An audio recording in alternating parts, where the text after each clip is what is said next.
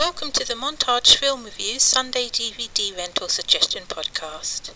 Today's film is a remake of a Japanese film by the same name, which unfortunately I have not yet seen.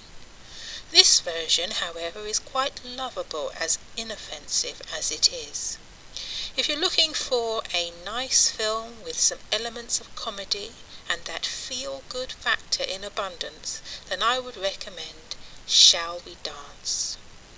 This film is about a middle-aged man who is happily married, has 2 grown-up children, and a successful and rewarding career, yet still finds that something is lacking in his life.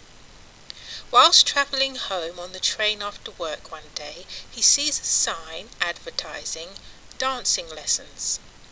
In actual fact, it's the attractive younger woman standing under the sign that draws his attention in the first instance.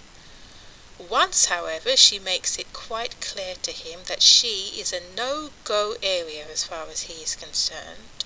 He truly embraces dance as a pastime that he keeps secret from his family and work colleagues.